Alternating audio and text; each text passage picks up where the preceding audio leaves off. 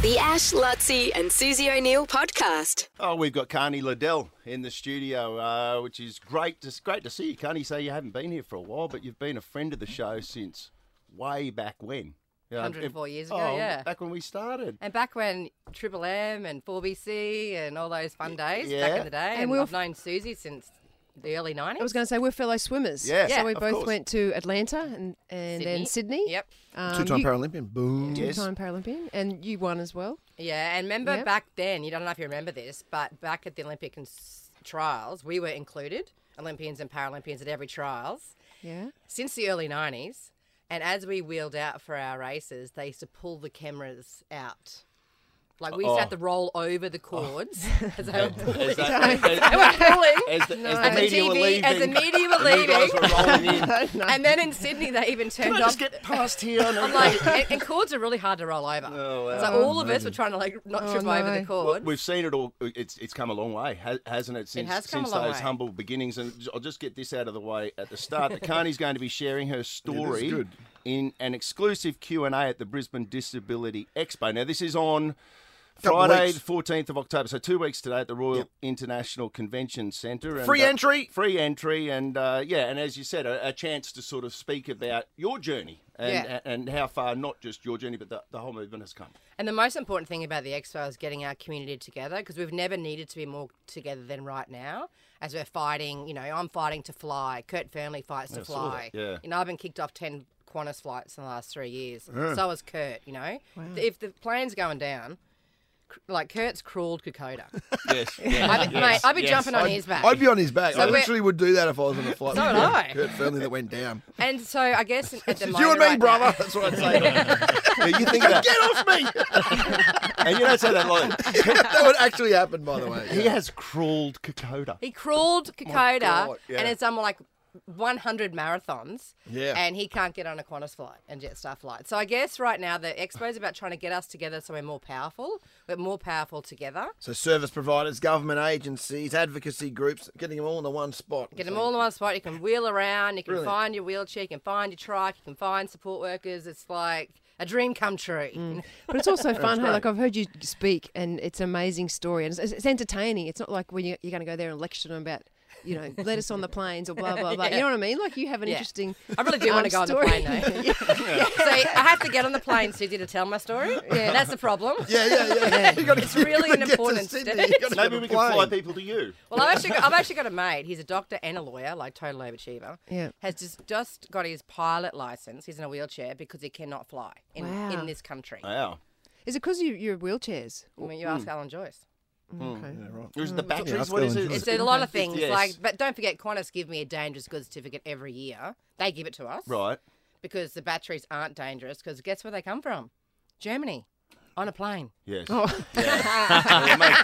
You make a good The point. irony. And I've been flying for a while, and Yeah. I don't think I've blown up any Yeah. planes. Okay, and what about seeing in the papers this week? In fact, it's a big story in the paper today. Anastasia Palaszczuk, our Premier, who...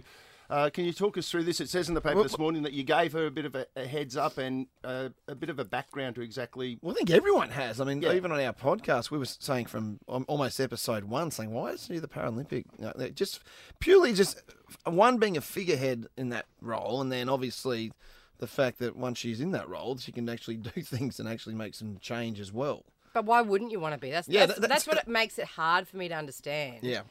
And I think the reason why we're all... And I work for the Premier's Domestic and Family Violence Council and have for 7 years and have a lot of respect for the Premier.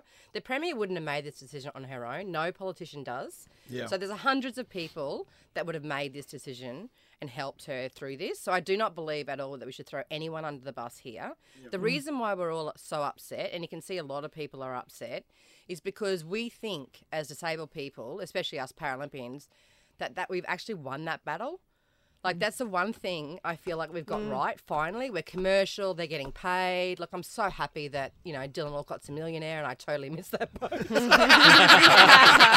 an element of you. I am totally fine. You sound a little it's resentful. great. Well, I got $5,000 from the QAS. There you go. There you go, for my whole swimming career. Yeah. But You sound like a normal athlete. yeah. You know? But we fought so hard for our Paralympians to get here, and they are really equal. Like, there's been studies done that say that people actually prefer to go to the Paralympics. No offence, Susie. None taken. And 2,000 more people went to the Paralympics in Sydney than the Olympics. Oh, wow. So I don't quite get it. And also what it means for us is if we're not equal there, no wonder we're the most unemployed group in this country.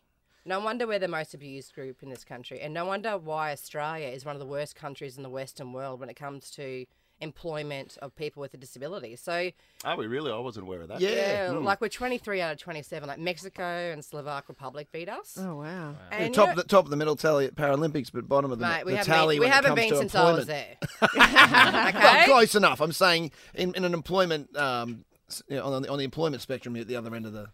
And that's what's weird, right? So you expect us to be Paralympians. You expect us to do the most physical thing you can ever do in your life. And I've got a muscle disease, so I'm missing some muscles. I get home for the Paralympics and can't get a job. Like, what about being a social worker do I need glutes for?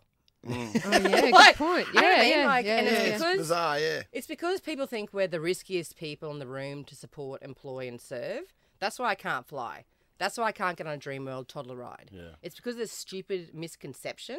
And there's actual statistics that prove that it's the other way around. It's that, totally- that companies that gainfully employing people with disabilities are enjoying the benefits of so many, so many great qualities that are otherwise being overlooked. And also, you're missing out on 20% of the population. Yes. And everyone thinks we did really well in Tokyo. I'm not going to say we didn't, but do you know where we came? No. Okay, so we came 8th. Right. Now, Australians love us so much, they just think we won. Yeah. We're not going to win Brisbane 2032 because the Paralympic team is a mirror to the disability community. So in that Paralympic team, there were Paralympians bumming up steps at their uncles' places, eating 2-minute noodles. Yeah. That was me 20 years ago, bumming up steps at my uncle's place. I couldn't get an accessible house when I moved from Rocky, eating 2-minute noodles. We will never, ever win Brisbane, and you'll all expect us to win if we don't fix the employment and we don't fix things like this. We have to be equal. Like, I've been talking about this for 22 years. I'm very tired. Take a holiday. Just employ us. Fly somewhere nice for a holiday. Bulla, bulla, bulla. Listen, Carney, it's great to see you, and it is important that we have this conversation, and you're a very important voice in that. So well done, and you'll be able to see Carney and be a part of her Q&A at the Brisbane Disability Expo, which is on 2 weeks today at the Royal International Convention Centre. Free entry. And I'd love for able-bodied people to come and employers to come. Yeah, of course. I don't just want it to be full of disabled people, even though they're the coolest people getting around. I want everyone else to come and see and hear and be educated. Get there. Well said. Thank you. The Ash, Lutzi and Susie O'Neill podcast.